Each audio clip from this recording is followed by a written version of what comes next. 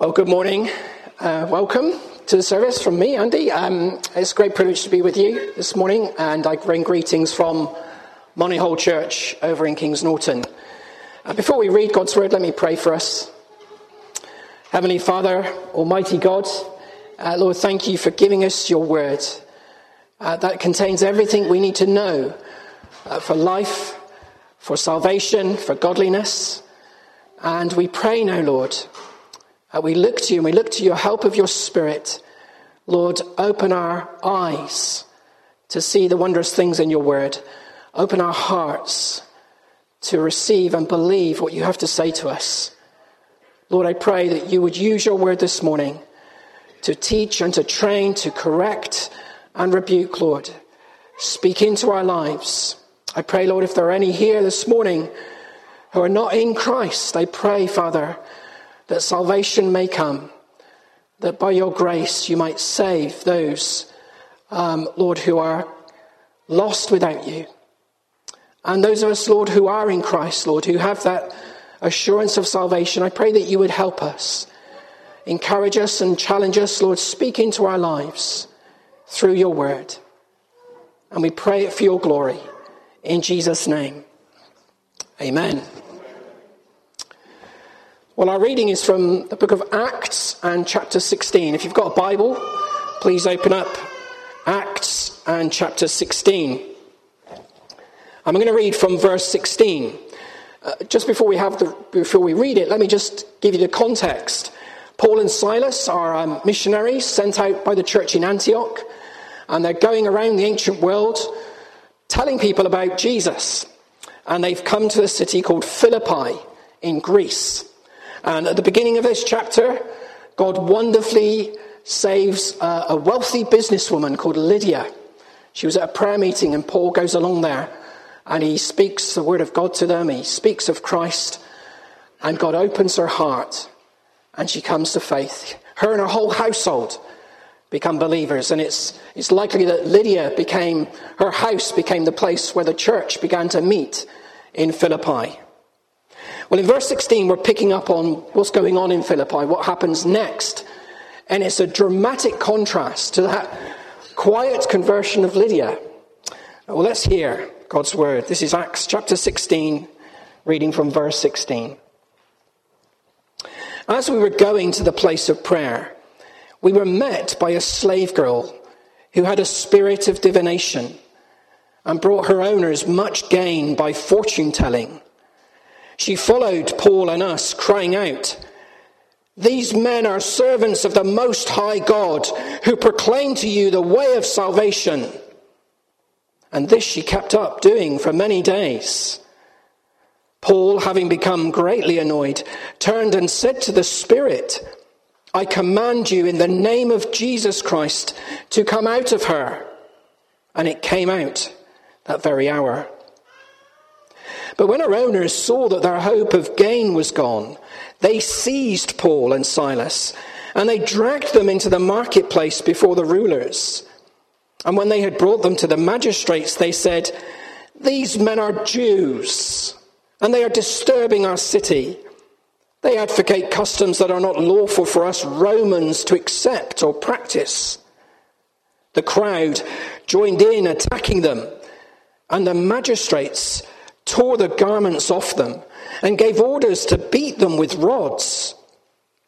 When they had inflicted many blows upon them, they threw them into prison, ordering the jailer to keep them safely. Having received this order, he put them into the inner prison and fastened their feet in the stocks. About midnight, Paul and Silas were praying and singing hymns to God, and the prisoners were listening to them. And suddenly there was a great earthquake, so that the foundations of the prison were shaken. And immediately all the doors were open, and everyone's bonds were unfastened. When the jailer woke and saw that the prison doors were open, he dragged his sword and was about to kill himself, supposing that the prisoners had escaped. But Paul cried out with a loud voice, "Do not harm yourself, for we are all here." And the jailer called for lights and rushed in, and trembling with fear, he fell down before Paul and Silas. Then he brought them out and said, "Sirs, what must I do to be saved?" And they said, "Believe in the Lord Jesus, and you will be saved, you and your household." And they spoke the word of the Lord to him and to all who were in his house. And he took them the same hour of the night, and he washed their wounds, and he was baptized at once, he and all his family.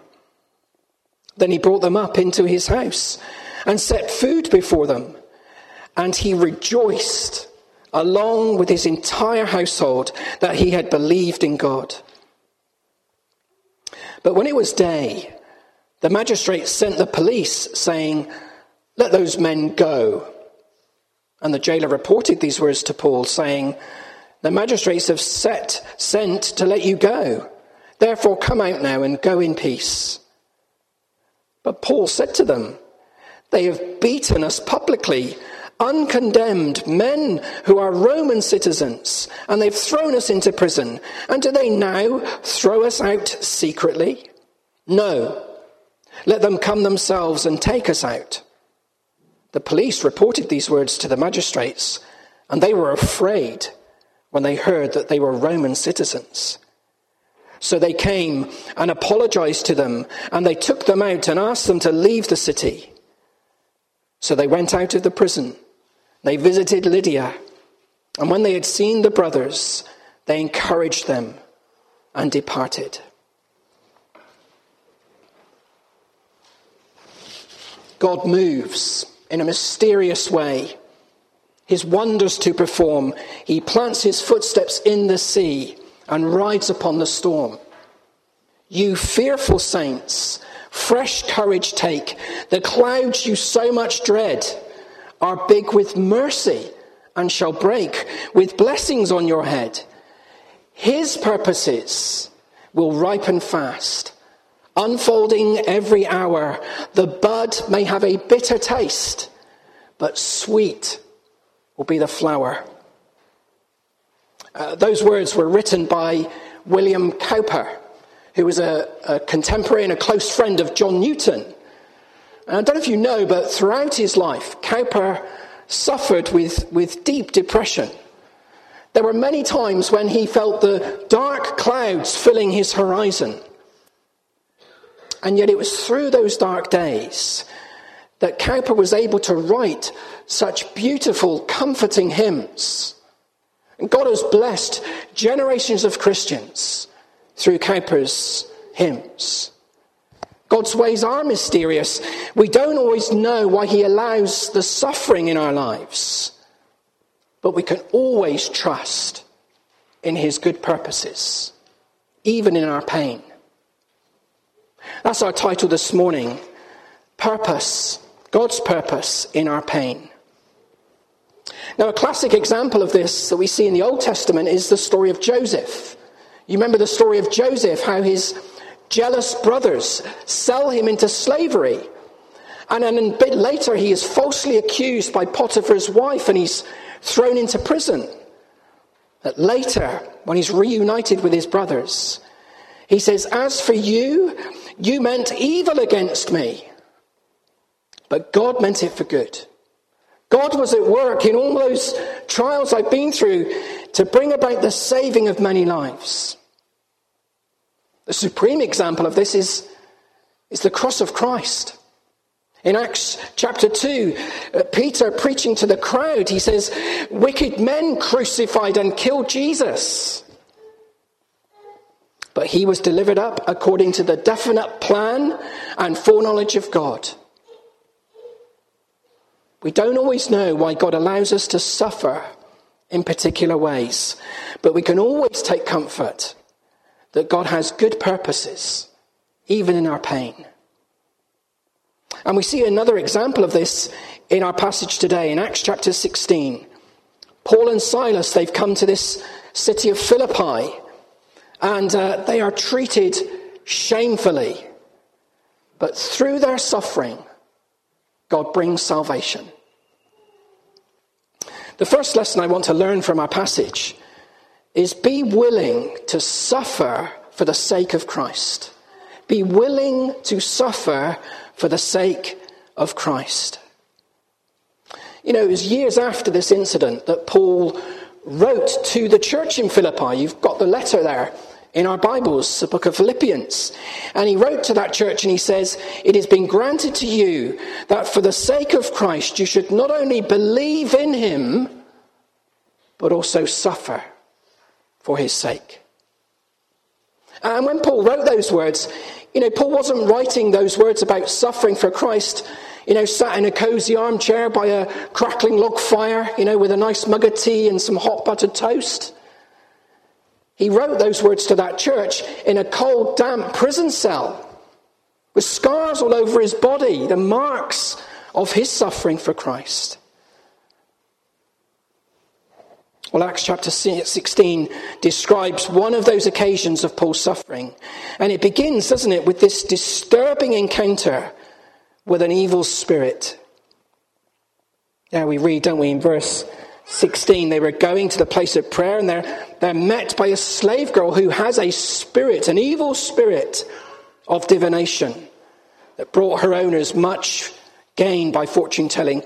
And she starts following Paul and crying out, "These men are servants of the Most High God who proclaim to you the way of salvation." That language Luke uses there, a spirit of divination. It literally means a python spirit. At the time, this was associated with the worship of Apollo.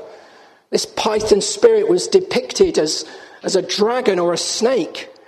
And the people believed that this spirit would take control of young women and enable them to predict the future and foretell it.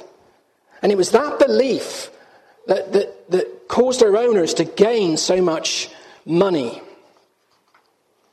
Well, we're not told why she started following Paul and Silas, are we? We're not told why she was shouting out at them. But you might recall similar behavior in the Gospels.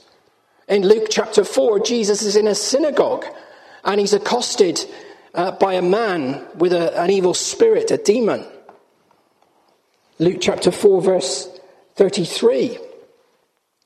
In the synagogue, there's a man who has an unclean spirit, a demon, and he cries out to Jesus with a loud voice, "What have you to do with us, Jesus of Nazareth? Have you come to destroy us?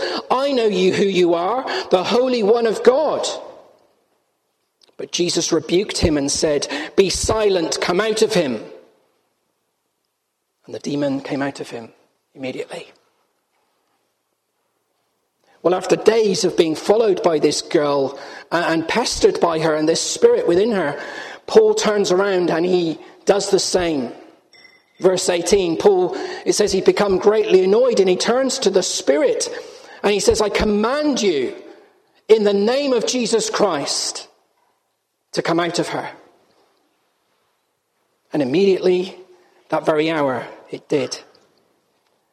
Now, that language, being greatly annoyed, it can be translated in different ways. It means deeply troubled, deeply disturbed. Paul realized that this poor girl was being controlled by this evil spirit. She was not only in bondage to this spirit, but now this spirit was trying to stir up trouble for Paul and Silas. I don't know if you thought this, but at first you might have thought, surely this is good advertising, isn't it? She's going around, shouting out to everyone in Philippi, "Hey, these are servants of the Most High God. They're telling you the way of salvation." Sounds like good advertising, doesn't it? Well, in that pagan culture, that language, the Most High God, the way of salvation, it could be interpreted in so many different ways. And coming from the lips of this notorious slave girl, it was do more harm than good. So Paul sets this girl free from this spirit. And in doing so, her owners realize they've lost their source of income.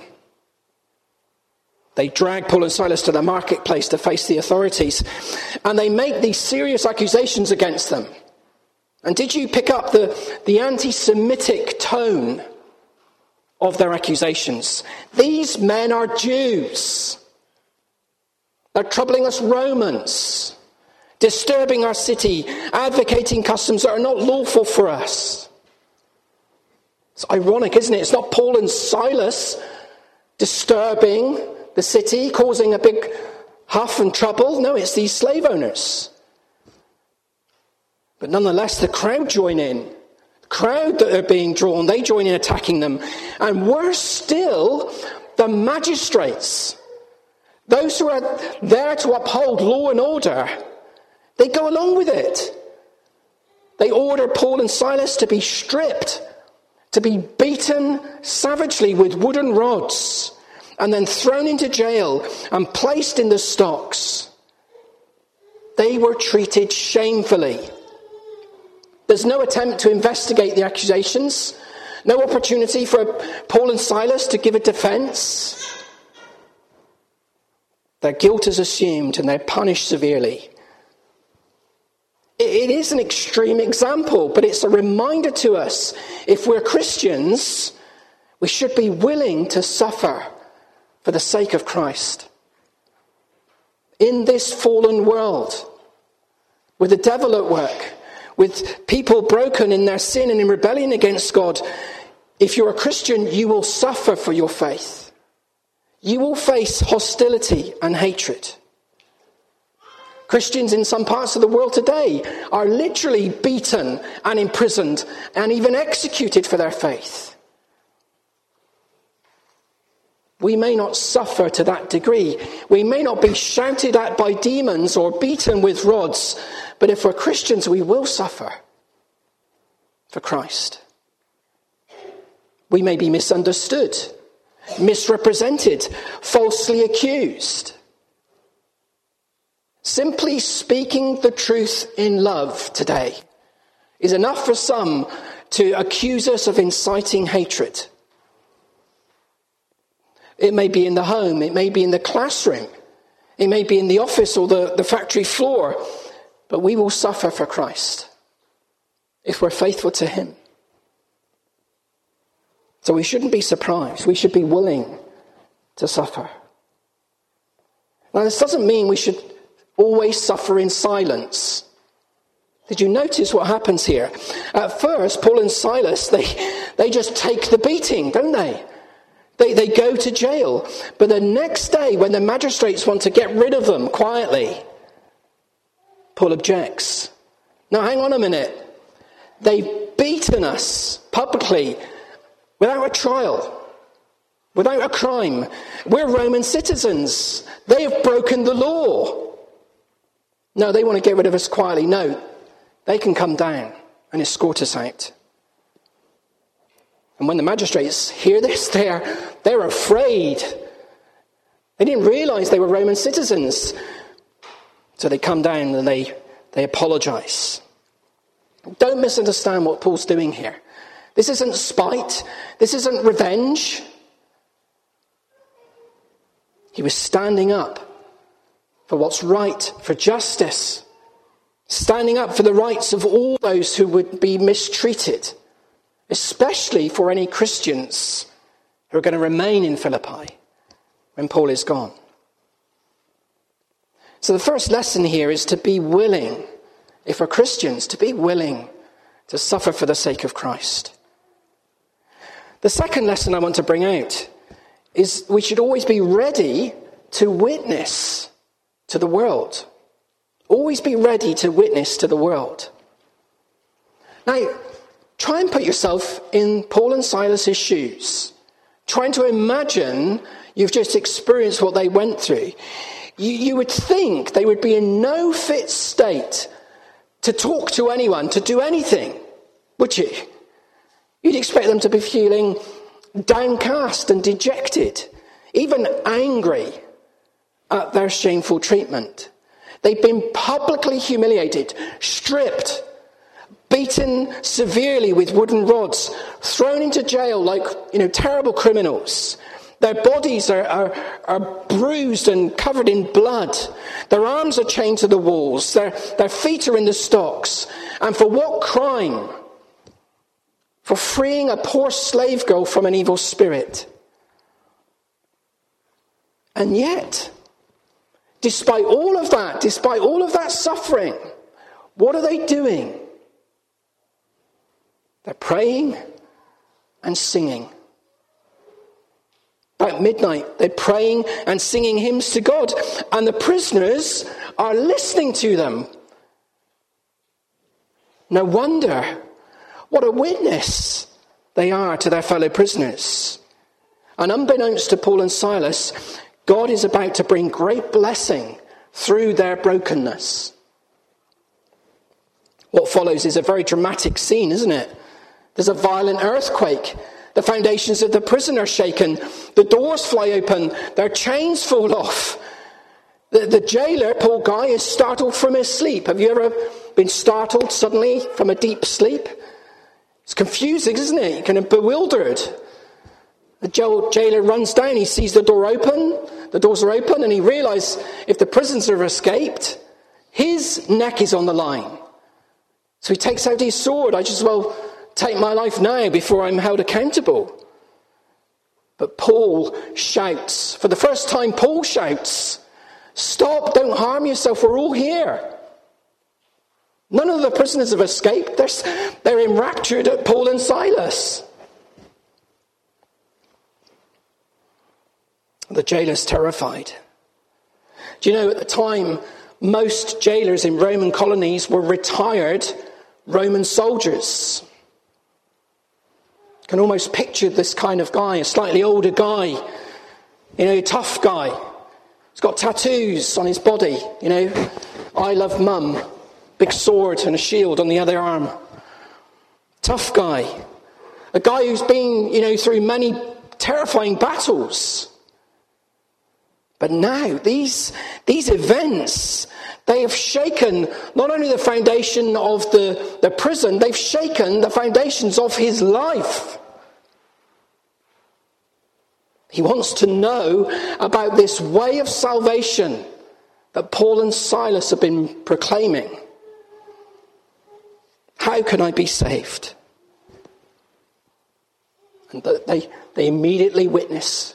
They immediately respond in love to this man who's been jailing them. Believe in the Lord Jesus and you will be saved. Believe in Jesus and you'll be saved, you and your household. And they speak the word of the Lord to him, to all in his house. Luke is here giving us a summary, isn't he? We'd love to hear all the juicy detail of what Paul said, wouldn't we? Luke summarizes it. They speak the word of the Lord to him.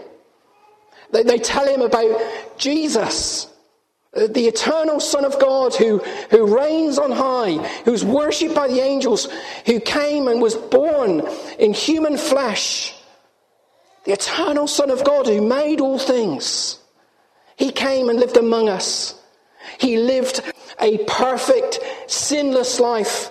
A life of perfect righteousness. The kind of life we should have lived.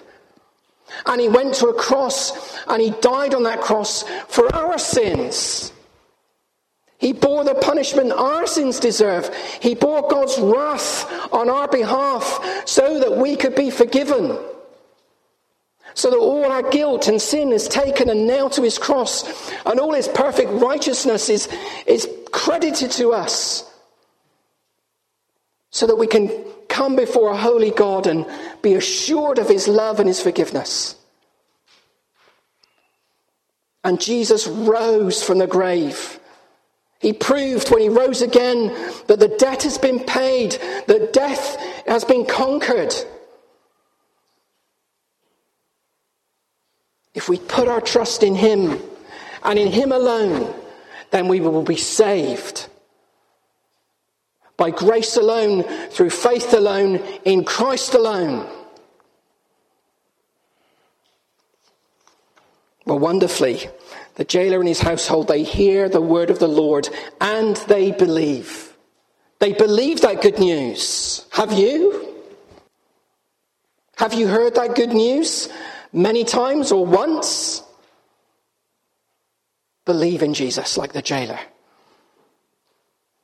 As soon as he heard this word, he immediately changes, doesn't he? He washes the wounds of Paul and Silas. He and his household are baptized straight away. He brings them into his home. He sets a meal before them. It's amazing. The beginning of this chapter, God worked quietly, secretly at a prayer meeting in the heart of Lydia. He saved her. And now, God works dramatically through this exorcism and this earthquake to bring this jailer to salvation. Lydia and this jailer, two completely different people, completely different backgrounds, and yet they are united in Christ.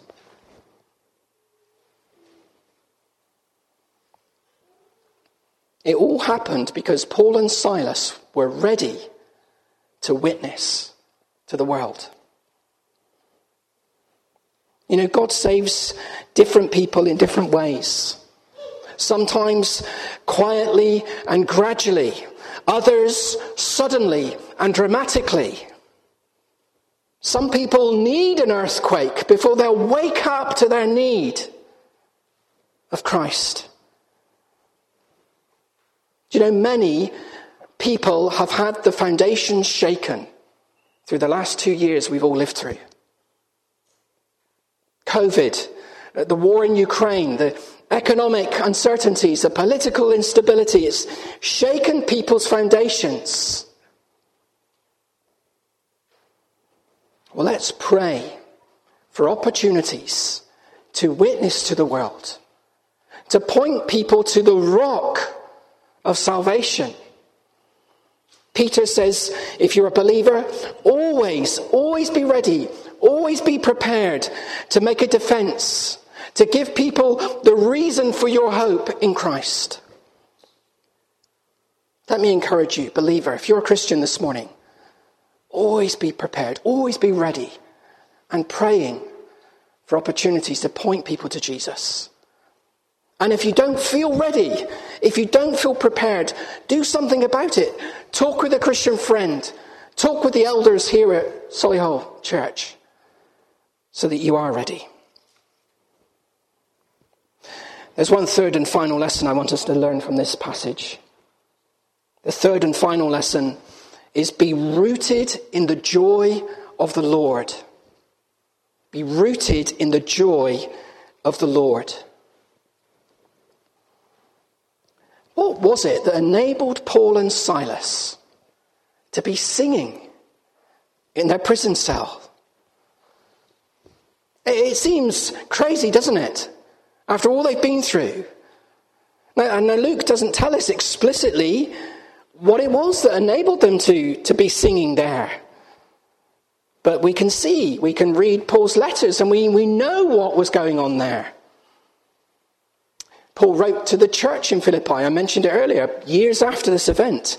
He wrote to that church, and we've got that letter, the book of Philippians. Read that letter. And what does Paul keep saying to the church in Philippi? Again and again and again, he says, rejoice in the Lord always. Paul was able to rejoice in all circumstances, whether he was free or whether he was bound up in prison, whether he was well fed or whether he was starving hungry. Because his joy wasn't in his circumstances. His joy was in Jesus. And Paul realized, he knew that God was always at work. The sovereign God was always at work, even in his suffering, to accomplish his good purposes. In that letter of Philippians, he writes to them, when he writes that letter, he's in prison again. Can you believe it? He's in prison again, and he writes and he says, I want you to know, brothers, that what's happened to me, my imprisonment, my suffering, it's really served to advance the gospel, so that it's become known throughout the whole imperial guard and to all the rest that my imprisonment is for Christ. All these people I'm now amongst, they're hearing the gospel because I'm here. Not only that, most of the brothers, having become confident in the Lord by my imprisonment, are now much more boldly speaking the word of the Lord. See, even in his suffering, Paul could rejoice. He could see that God was bringing blessing to others. He may be suffering, but he can still be singing because he's rooted in the joy of the Lord. Let's be honest this morning. So often we seek our joy in every other place but Christ. We seek our joy in created things rather than in our Creator and our Redeemer. We seek our joy in our health, in being healthy, or in our education and getting good grades, or in our career, in our relationships, in our financial security, in being admired by others. We seek our joy in all those things. And if those things are threatened or lost, we so easily lose our joy. It's a sign that we're not rooted in the joy of the Lord. The trials of life, the cares of the world, the deceitfulness of riches can take our eyes off of Jesus. And all that we have in him can steal our joy. We need to keep fixing our eyes on Jesus. We need to keep reminding ourselves of who he is and of all that he has done for us and of all that awaits us when he returns. I love the way Paul begins his letter to the Ephesians. If you read the letter to Ephesians, the first 14 verses of that letter is one long sentence in the Greek. Paul is bursting with praise, can't contain his joy. Blessed be the God and Father of our Lord Jesus Christ. He has blessed us in Christ with every spiritual blessing in the heavenly places, even as he chose us in him before the creation of the world, that we should be holy and blameless before him. In love, he predestined us for adoption as sons through Jesus Christ, according to the purpose of his will, to the praise of his glorious grace.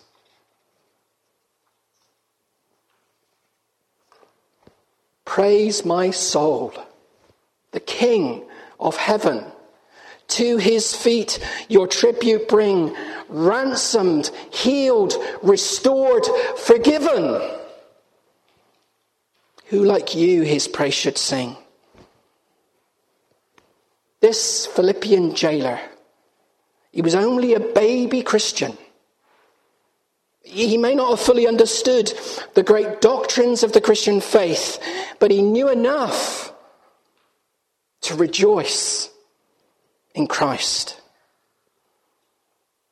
He hears the word of the Lord and he believes. And immediately he begins to change. He's marked, isn't he, by humility, kindness, hospitality. But the crowning fruit of this jailer's salvation is his joy. He rejoiced, along with all of his whole household, that they had come to believe in God. Well, if the busyness of life or the cares of this world have robbed us of the joy of the Lord,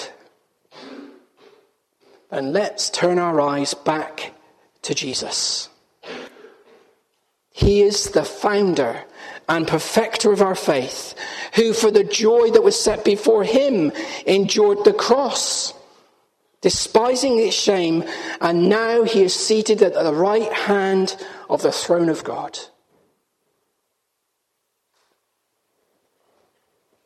Amen.